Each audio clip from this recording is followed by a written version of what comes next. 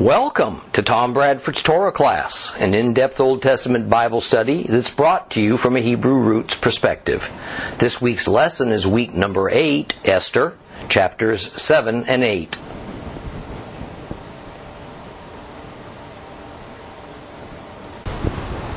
We cannot get away from the reality of the spirit of Amalek playing a significant role in our story of Esther and this intended annihilation of the Jews by Haman.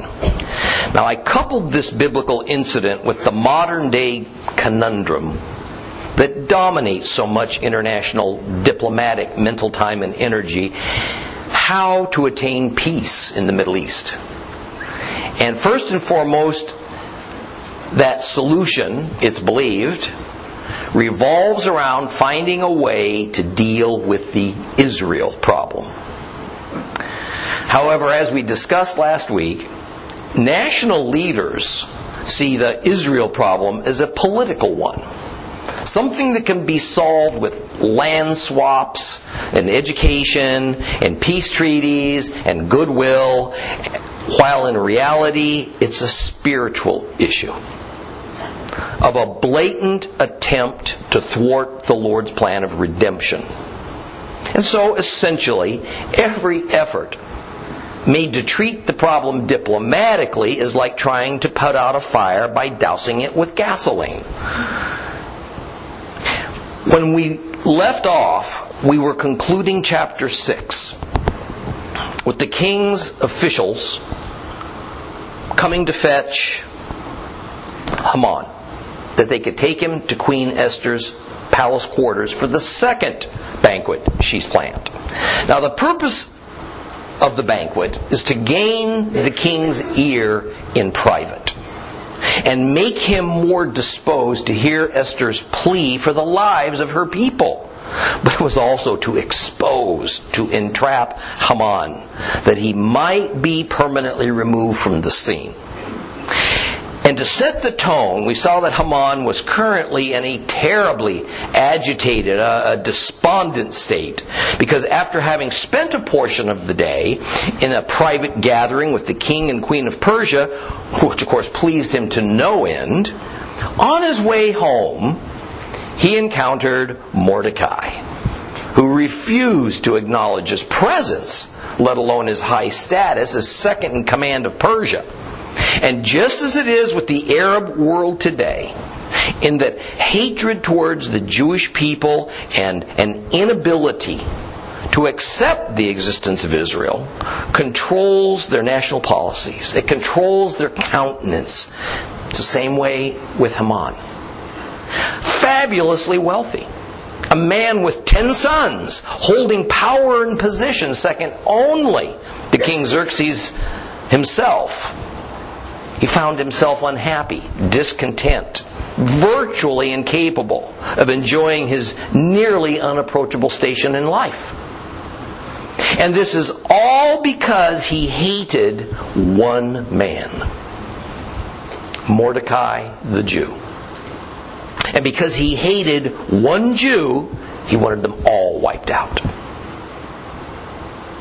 It is this underlying scenario of the book of Esther that has much to do with many scholars refusing to accept Esther as anything but Jewish fiction. For them, the idea of a man wanting to wipe out a race of people for almost no discernible or rational reason makes no sense. So this has to be a folk tale. And yet, when it comes to the Jewish people, this scenario is played out time and again in history since their exile to Babylon, and it's going to play out to its most violent conclusion in the end times. So let's read Esther chapter 7. And we're only going to be reading the Hebrew version because there's no Greek additions to this chapter. So turn your Bibles to Esther chapter 7. If you have a complete Jewish Bible, it's page 1094. Follow with me, please.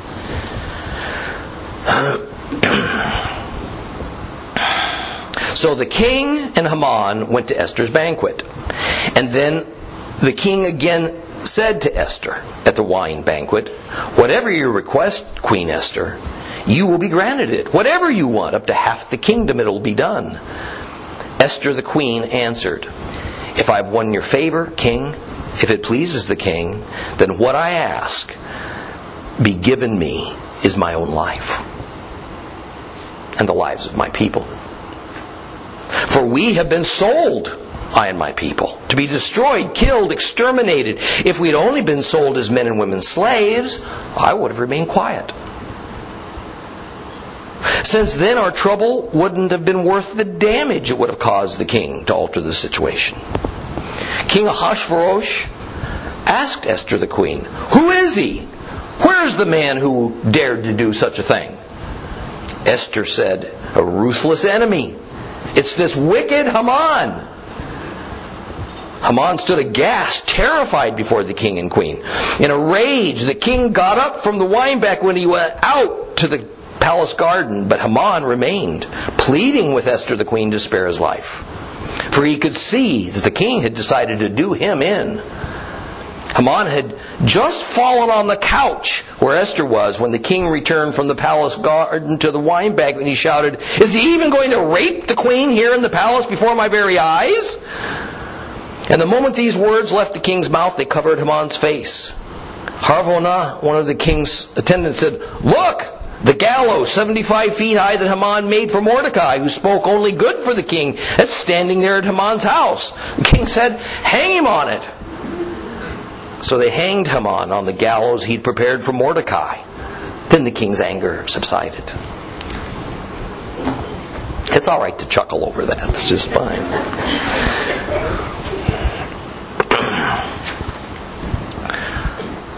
Haman, no doubt, did not arrive at Esther's second banquet with the euphoric sense of self-satisfaction and assurance as he had only 24 hours earlier at that first banquet.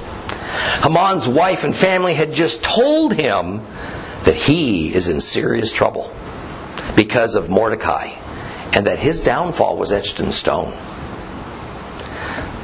The first verse of chapter 7 speaks of Haman going to the banquet, but an interesting Hebrew word is used to describe it. Shatah. Shatah. Now, shatah means to drink, usually meaning to drink wine. The second verse then says the king came to the banquet of wine.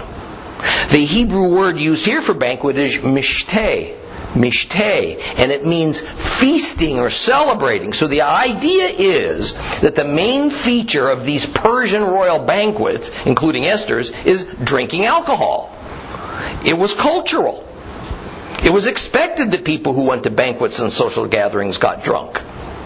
Now this is as opposed to the 7 biblical or the Levitical feasts, which employs the Hebrew word chag. Chag is used to describe a feast or an observance that's holy in nature, divinely ordained. Mishteh indicates a feast that is essentially a party, and it has no religious connection. And shatah describes the drinking of wine and other intoxicating beverages that often accompanies a mishteh, a party. So the observance of Purim that we celebrated just a few days ago is characterized in Esther as a mishteh, a secular party, as opposed to a chag, a pious, God-ordained holy feast. The word chag is nowhere found in the book of Esther. So this confirms that Esther intentionally used a traditional Persian party gathering to get her husband, King Xerxes, King Ahasuerus, tipsy, in a pretty good mood. And at the same time, getting Haman drunk. So he'd let his guard down. And he'd do and he'd say things that he might not do otherwise. In verse 2, we have the king bringing up the matter of Esther's mysterious and to this point, unknown request. In fact, the king even calls Esther queen, which emphasizes that he continues to view her with respect and as having royal authority. But in a subtle and probably not intended way, Calling her queen makes it clear that of the three people present at this intimate gathering, Haman holds last place. Esther is cleverly manipulating these circumstances. She has, in risking her life, come to the king with a matter of life and death. But thus far, she's held it back. The king has become so curious as to what this important request might be. He can't get it off of his mind. So rather than Esther having to push her delicate and her dangerous request onto the king, he inquires of her yet again. Using her charm and her wisdom, Esther has reversed the circumstances. She's no longer pursuing the king's pursuing her. And knowing that the time is ripe, Esther now tells him this urgent matter. So using very flowery and formal language, Esther draws out her answer, which also kind of heightens the tension and piques the king's interest. And since it's now obvious to Esther that the king has the greatest affection for her, and whatever the reason was for the king not calling for her for 30 days, it must have been nothing personal, but rather some matter of state that occupied him totally. So she's not only relieved, but seeing that he has acquiesced to her every request so far, while showing her the greatest patience, she begins building her case. And she bases it on her intimate relationship with the king and his desire for her. If I have found favor with the king, she begins, and then immediately identifies herself with her people. It must have startled the king, who is positively gushing with tenderness and admiration for Esther when she asks for her life and for that of her people. See, this terse statement must have had the king's mind reeling and thinking, what in the world are you talking about? We have been sold, she goes on to explain. And this, of course, is referring back to chapter 3, when Haman goes to Xerxes with his diabolical plan. In Esther 3, 8 through 9, we hear this. Then Haman said to Ahasuerus, Xerxes, Ahasuerus, there is a particular people scattered and dispersed among the peoples in all the provinces of your kingdom. Their laws are different from those of every other people. Moreover, they don't observe the king's laws. It doesn't befit the king to tolerate them. If it please the king, have a decree written for their destruction.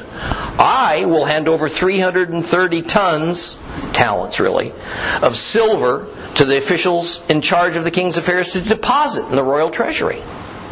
And since this meeting happened no more than 3 months earlier, the king would have remembered that private session with Haman. And now he realizes he's been misled. Thinking that Haman was a dedicated and a loyal servant of the empire and of the king, and that Haman only wanted the best for Persia, was willing to turn over a fortune to the state treasury if it was needed, turns out that his offer was insincere. And it was only to get royal permission to settle a personal vendetta, so that Haman could reclaim his honor.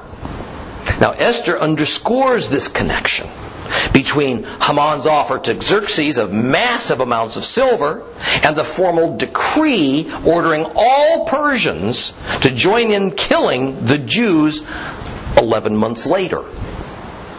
She does so by using the exact words that he used in the decree: to destroy, to kill, to exterminate.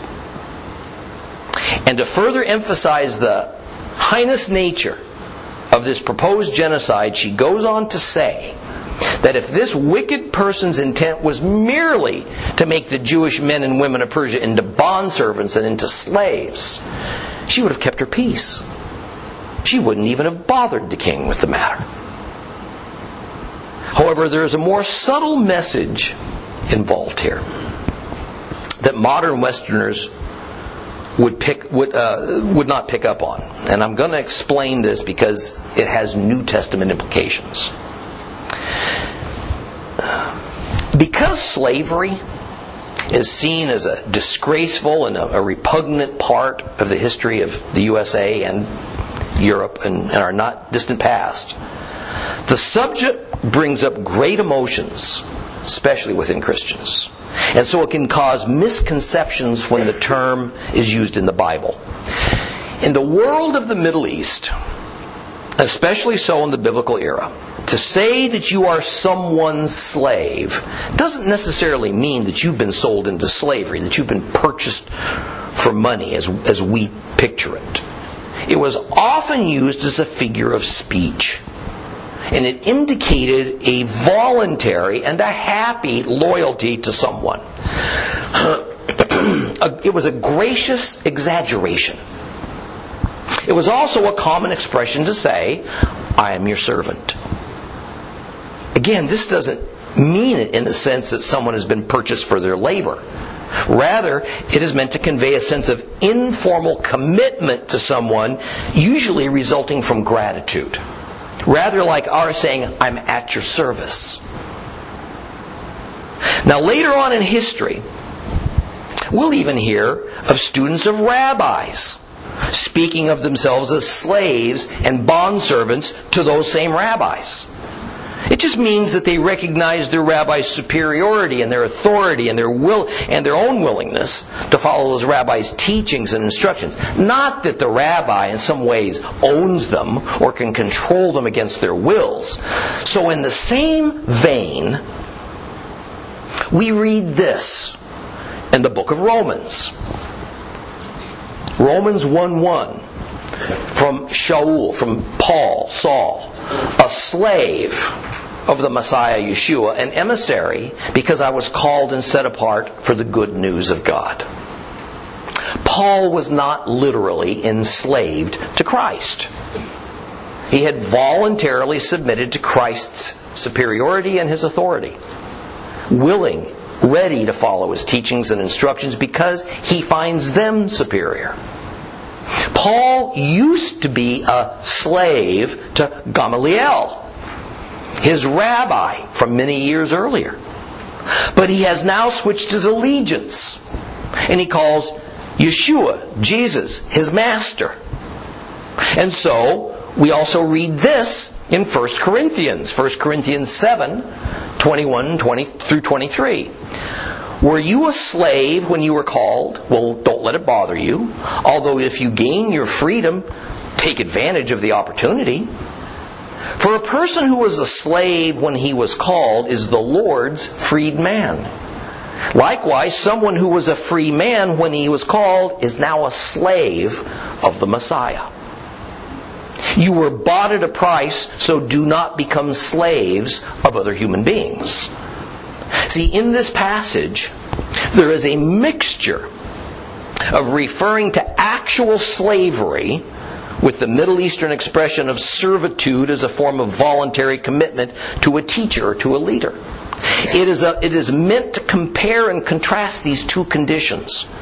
And further, since people of that era understood that calling oneself a slave was a common expression, it wasn't a statement of literal fact. So it was meant as a metaphor. It was meant as a metaphor when it says, you were bought at a price. The price, of course, being Messiah's blood. And the intent of this is to draw a parallel between being an actual earthly slave who was purchased against your will, purchased with money, and a slave in the spiritual sense, whereby we were purchased, figuratively and willingly, with Christ's atoning sacrifice. And then we have this familiar passage in Romans 6. Romans 6, 16 through 19 says, don't you know that if you present yourselves to someone as obedient slaves, then of the one whom you are obeying, you are slaves, whether of sin, which leads to death, or of obedience, which leads to being made righteous. By God's grace, you who were once slaves to sin, you obeyed from your heart the pattern of teaching to which you were exposed. And after you had been set free from sin, you have become enslaved to righteousness. I am using popular language because your human nature is so weak. That last line is important. We see it now more clearly that slaves to sin, once again, is a cultural expression. It doesn't have a sense of a financial transaction of actual ownership, but rather you have chosen to submit yourself to sin, therefore making sin master over you. But now, by renouncing your allegiance to your master of sin, you have switched your loyalty. You've given authority of yourself over to the master of righteousness. Notice that thankfully, Paul even explains in this passage, he's just using popular language in his illustration of slaves and servants to make his point. So we can see how easily misunderstood a common popular expression of the ancient times could be, and think that real slavery in all of its ugly aspects is what's being discussed, as opposed to merely indicating a willful submission of ourselves to some situation or person, not that we've been technically bought and sold and are real and actual possessions of the buyer.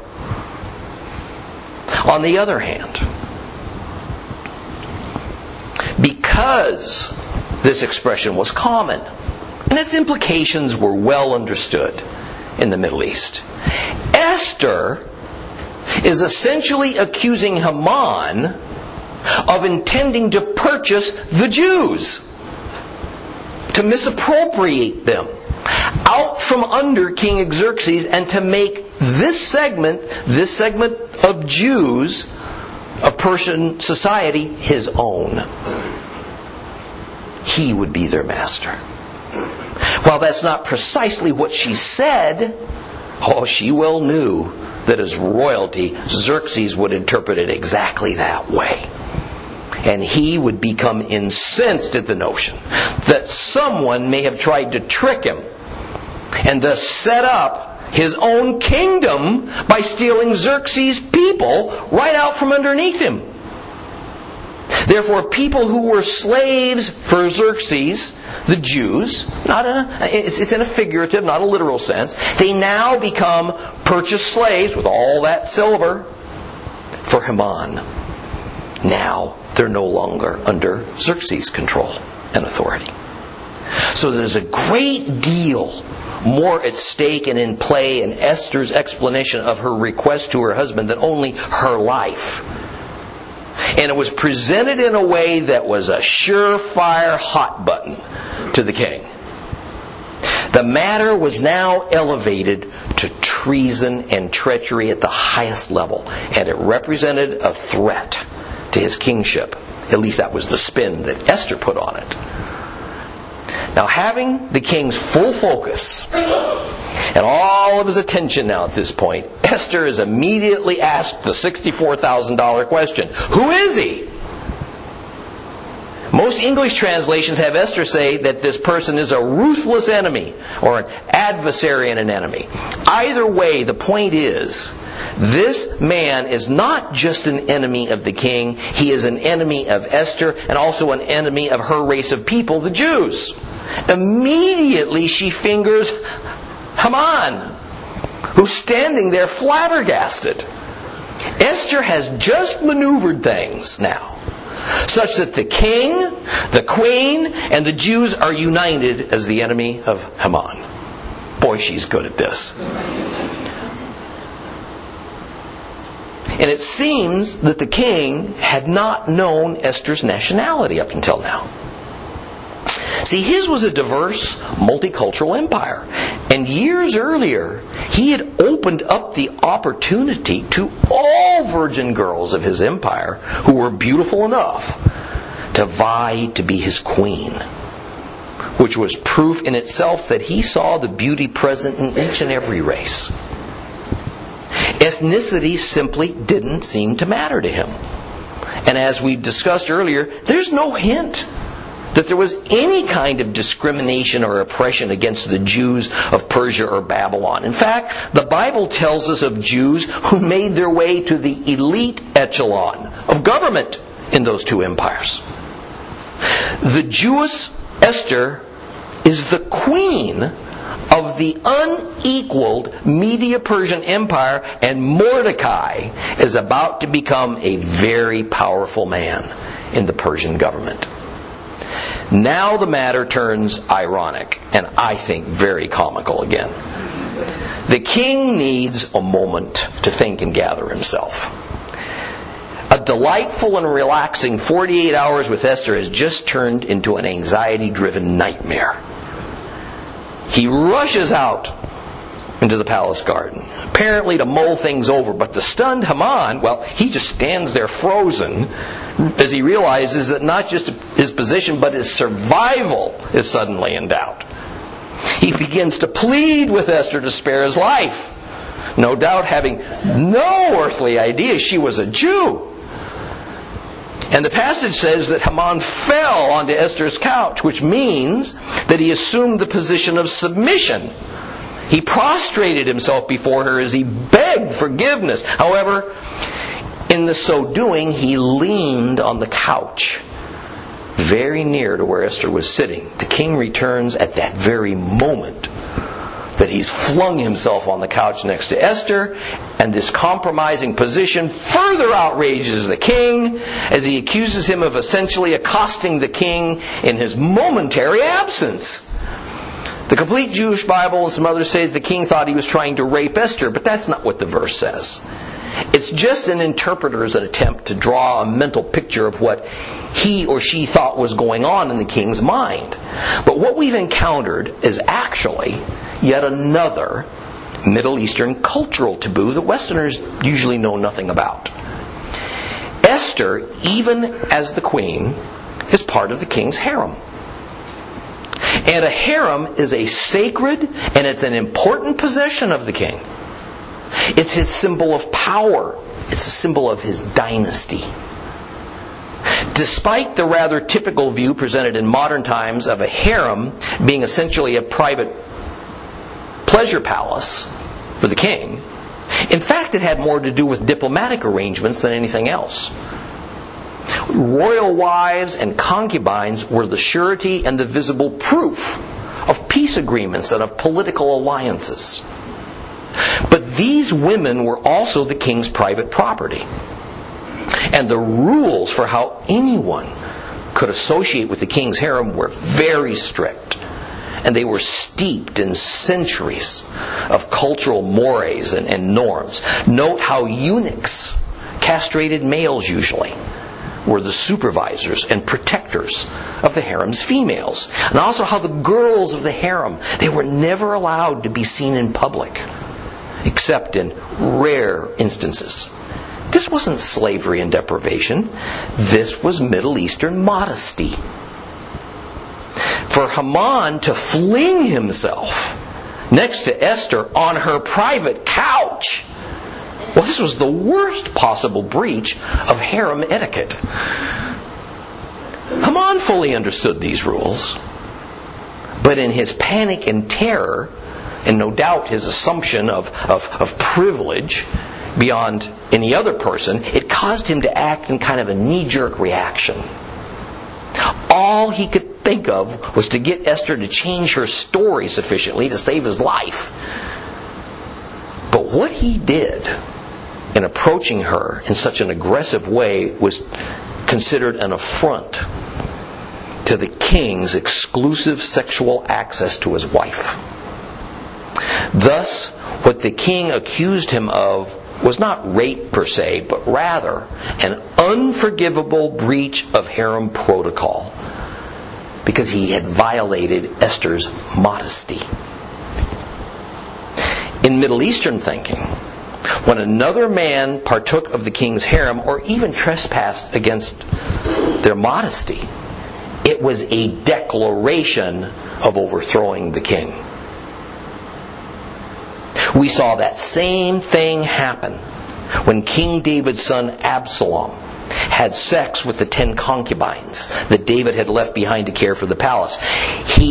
His act staked his claim to the harem. Now recall that this occurred literally on the roof of David's palace because it was a public announcement that Absalom has declared himself the new king of Israel. King Xerxes has accused Haman of virtually the same offense. Well, his fate was sealed at that moment. Then there is this statement that has caused translators a lot of heartburn.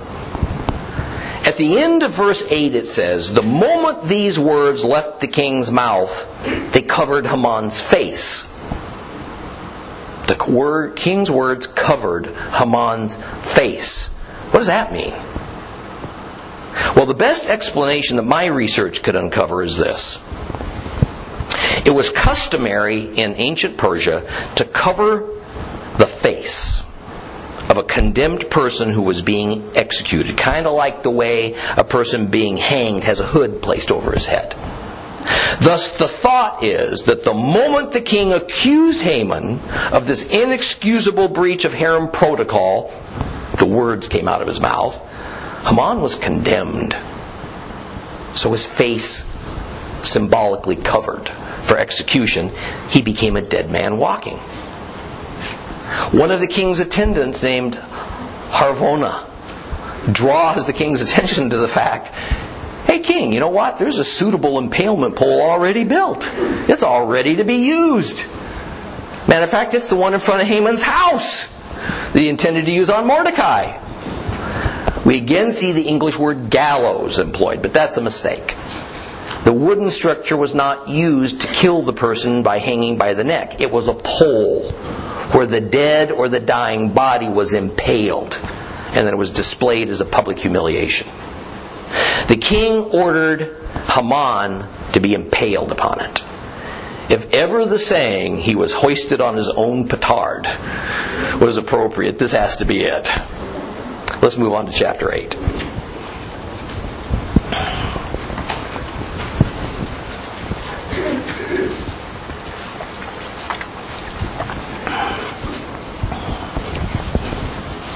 Esther chapter 8, page 1094 if you have a complete Jewish Bible. That same day, King Ahasuerus came to the house of Haman, the enemy of Jews, to Esther the queen. Gave the house of Haman, rather, the enemy of the Jews, to Esther the queen. Also Mordecai appeared before the king, for Esther had revealed her relationship to her. The king removed his signet ring, which he had taken back from Haman. He gave it to Mordecai, and then Esther put Mordecai in charge of Haman's house. Again Esther spoke to the king. Now this time she fell at his feet and begged him with tears to put an end to the mischief that Haman the Agagite had caused by the scheme he had worked out against the Jews. The king extended the golden scepter towards Esther. So Esther got up and stood in front of the king. And she said, if it pleases the king, if I have won his favor, if the matter seems right to the king, and if I have his approval, then let an order be written rescinding the letters devised by Haman, the son of Hamdata the Agagite, which he wrote to destroy the Jews in all of the provinces. For how can I bear to see the disaster that will overcome my people? How can I endure seeing the extermination of my kinsmen? King Ahasuerus said to Esther the queen and Mordecai the Jew, listen, I gave Esther the house of Haman, and they hanged him on the gallows because he threatened the lives of the Jews. You should issue a decree in the king's name for whatever you want concerning the Jews, and seal it with the king's signet ring, because a decree written in the king's name and sealed with the king's ring can't be rescinded by anyone. The king's secretaries were summoned at that time, on the 23rd day of the third month, the month of Sivan. And a decree was written according to everything Mordecai ordered concerning the Jews, to the army commanders, the governors, and the officials of the provinces from India to Ethiopia, 127 provinces, to each province in its script, and to each people in their language, and also to the Jews in their script and language. They wrote it in the name of King Ahasuerus and sealed it with the king's signet ring. They sent the letters by couriers on horseback riding fast horses used in the king's service and bred from the royal stock. The letters said that the king had granted the Jews in every city the right to assemble and defend their lives by destroying, killing, and exterminating any forces of any people or province that would attack them, the little ones or their women, or would try to seize their goods as plunder on the designated day in any of the provinces of King Ahasuerus, namely the 13th day of the 12th month, the month of Adar. A copy of the edict was to be issued as a decree in every province and proclaimed to all the peoples, and the Jews were to be ready on that day to take vengeance against their enemies. Couriers riding fast horses used in the king's services left quickly, pressed by the king's order, and the decree was issued in Shushan, the capital. Now meanwhile, Mordecai left the king's presence arrayed in royal blue and white, wearing a large gold crown and a robe of fine linen and purple. And the city of Shushan shouted for joy. For the Jews, all was light and gladness, joy and honor. In every province and city where the king's order and decree arrived, the Jews had gladness and joy, a feast, a holiday. Many from the peoples of the land became Jews, because fear of the Jews had overcome them.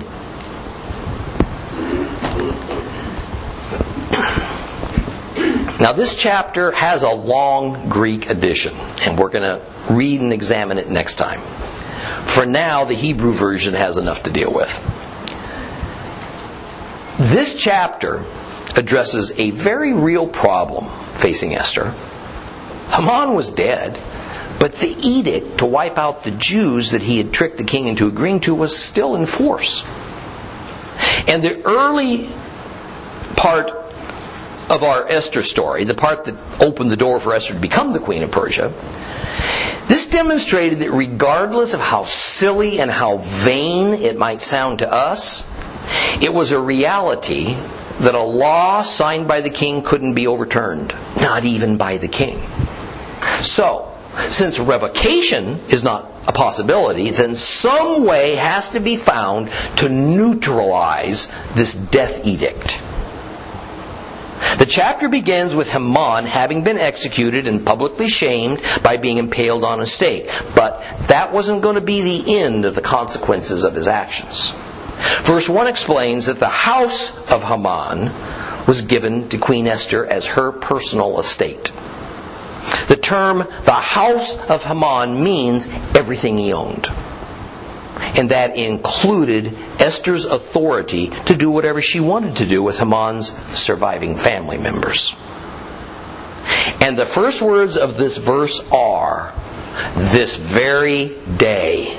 So the king wasted no time in taking actions against Haman's family. See, his impulsiveness that often led into making big mistakes that are central to the story still hasn't been curbed. This gift from her husband made Esther a fabulously wealthy woman in her own right. We know of examples both in the Bible and outside of it of kings confiscating the property of condemned criminals and making it either state property or the king's personal property. In Herodotus' work entitled The Histories, Oreotes the Persian was punished for betraying Polycrates. He was executed, and his estate was confiscated and brought to the capital city of the empire, Susa, Shushan. We see a similar thing happening in the story of Jezebel in 1 Kings 21. So for Queen Esther to receive Haman's estate upon his demise, it's just kind of par for the course. We also find Mordecai appearing before the king for the first time. That he was an official For the Persian Empire, prior to this moment, no way meant he'd had a personal audience with Xerxes. No doubt Xerxes knew few of the large number of lower-level officials. But because the king was now aware of Esther's close family relationship with Mordecai, and Mordecai has already proved his loyalty when he reported the assassination plot, and because Mordecai has already been presented to the people of Susa as ordered by Xerxes himself when Mordecai was led around the city wearing royal robes and riding on the king's royal steed, it was just a short step, logical perhaps, to having Mordecai replace the now deceased Haman as the king's second in command. So we find the king recovering the signet ring he had given to Haman and then turning it over to Mordecai, thereby giving Mordecai the same powers to govern in the king's name that Haman had possessed for a time. Now this is going to be important for the next phase of our story, but it got even better for Mordecai. What more perfect use for Haman's former estate than to give charge of it over to him? And it was Esther's privilege to do so. Besides, what was Esther going to do with it?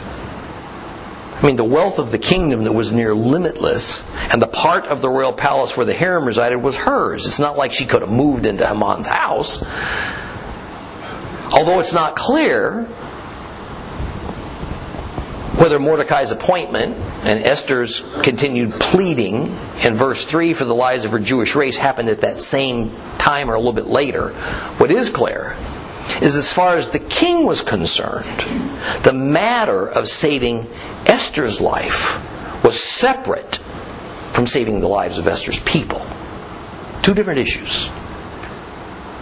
Here's the thing. We could just ignore that part. We just read about Esther's profuse weeping at the king's feet as she begged that he would make an edict to rescind that previous one. We could chalk it up to the actions of a supreme drama queen, but we'd miss the point. Esther fully understood what a seemingly insolvable dilemma lay before her. Her predecessor, Queen Vashti, had been removed from her throne and booted from the harem due to the rash actions of this drunken king and the arrogant and self-serving counsel of one of the king's advisors. As much as the king wanted Vashti back, no way could be found. So the only solution to his pain was to find a new wife for him, an exceedingly beautiful one that had helped him forget about Vashti. But what can be done for the Jews? I mean, it was a settled matter. It was chiseled in stone, which was that the citizens of Persia were to kill all the Jews and then loot all their belongings. By custom, this order couldn't be overturned. So the bitter tears and the extensive weeping represented Esther's best try at convincing her husband to do the unthinkable, to go against Persian law and to overturn his royal edict. To this he flatly said no. No, he's essentially done all he can for her Jewish people. But the king did give Esther and Mordecai an alternative. They should create an edict to do whatever they thought best could be done for the Jews. And then it can be sealed in the king's name and authority because Mordecai possessed the king's signet ring. Now what might that action be? Well, the king offers no suggestion. And as of this moment, neither Esther nor Mordecai knew how to proceed. We should recognize that this king was not someone who fixed problems. He tended to create them and then turn this mess over to counselors to solve. But the good news is that just as Haman's edict is permanent and it can't be revoked, whatever it is that Mordecai and Esther come up with can also not be revoked. And we're going to see and determine just what can be done at our next meeting.